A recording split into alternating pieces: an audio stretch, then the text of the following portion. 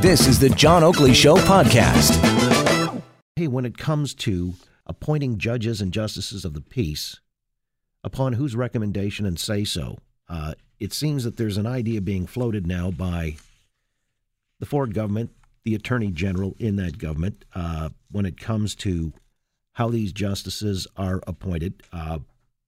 They've actually, I guess, a consultation paper was leaked to the Toronto Star and shared with legal groups on how Ontario can fix its outdated and slow judicial and justices of the peace appointment process. It's caught the attention of people in the profession, and some are disconcerted about that, including John Struthers, the president of the Criminal Lawyers Association here in the province.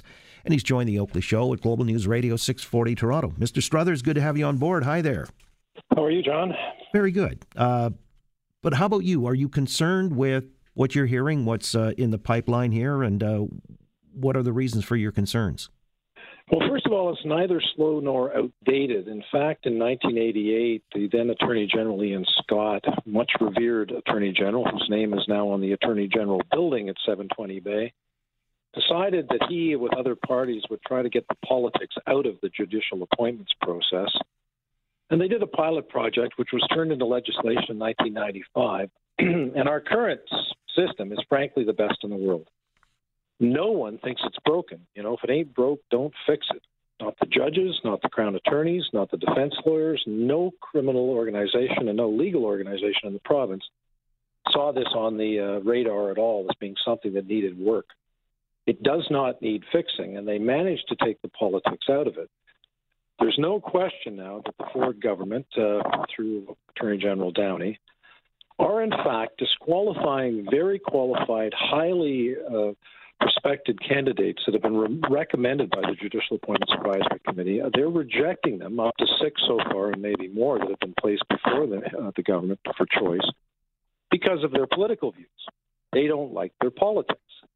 And as a result, despite the fact that if you, on a good day, look at the polls, 70% of Ontarians don't agree with their politics, nevertheless, they believe that they should be able to disqualify people from appointment to the bench because of their politics, whether it's their views on pick a political issue, whether it's abortion or gay rights, or for that matter, whether or not anybody thinks the war on drugs is going well. If anybody has a political view that they disagree with, they want to be able to disqualify them.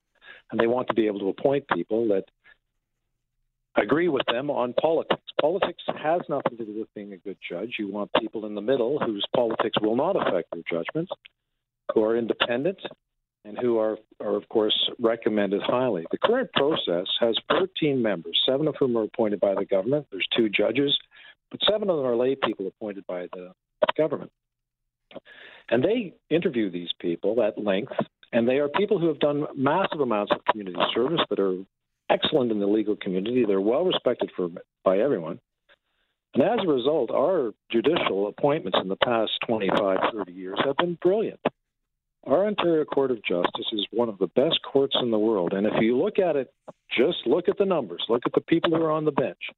The gender equality, the racial diversity, the Indigenous diversity, and the political diversity on the bench is stellar. And I can tell you that people are hopping mad that the government essentially wants to appoint people with whom they think they agree politically to the bench. It's not right, and we are vehemently opposed to it. Again, John Struthers is with us, president of the Criminal Lawyers Association here in the province, upset by this report that's come out that the government is probing or blue skying whether or not they can fix the outdated and slow judicial and justices of the peace appointments process. So, Mr. Struthers, you're saying it's not broken, so don't fix it. There's no need to tweak it. No room for improvement whatsoever? Well, look, obviously we live now in an electronic age, and for the appointment process to grow up and to take their appointment applications electronically, that's great. And, if the government thinks, right now the committee recommends 2 people for every position. If they want them to recommend 3, we can live with that. If they want them to recommend 4 so they have more choice, we can live with that. But look, what they're trying to do without question is to just get everyone who applies pass-fail, and then they want to be able to appoint from anybody who applies. And we know what's happening when that is considered, or as you say, a trial balloon. And, of course, You quote repeatedly outdated and slow. It's neither. In fact, it's one of the most modern and effective systems on the planet. And, speed depends entirely on people who are in the system. Mr. Downey could have appointed up to 6 judges already that were recommended to him, and he's chosen not to. I take it because he doesn't like their politics. Who makes these recommendations?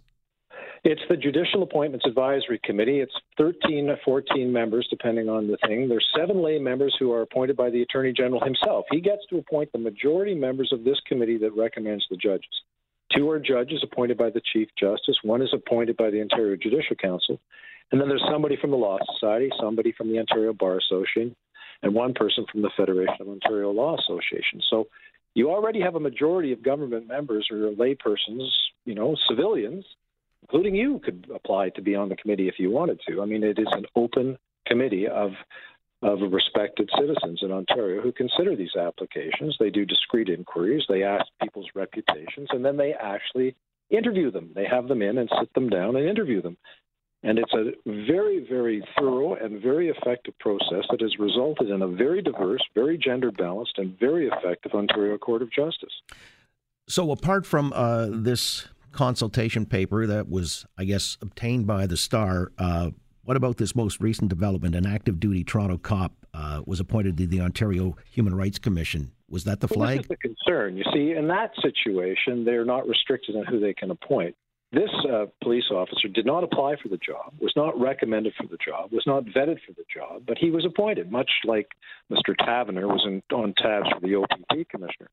We're extremely concerned that there are considerations here that are well outside the current accepted norm about public servant appointments. We want independence. I mean, this is very Trumpian, to try and put your friends and ideological soulmates in positions of power. And it's very, very troubling because, when you have a judge, you don't want it to be a Republican judge or a Democrat judge. You want it to be a down-the-middle, fair-minded judge that's going to listen. People with closed minds should not be judges. It's been suggested, when you talk about that's the American system, as a matter of fact, elected judges, which a lot of... Yes, some of them, yeah. Yeah, some of them. How about federally in this country? Is the process similar to what it is in Ontario, or is it different, and which is superior? Our system is investigated and studied by people from New Zealand, people from England, all over the world because it is so good. And, the federal government should move in this direction. We shouldn't be moving in any other direction. We've gotten it right.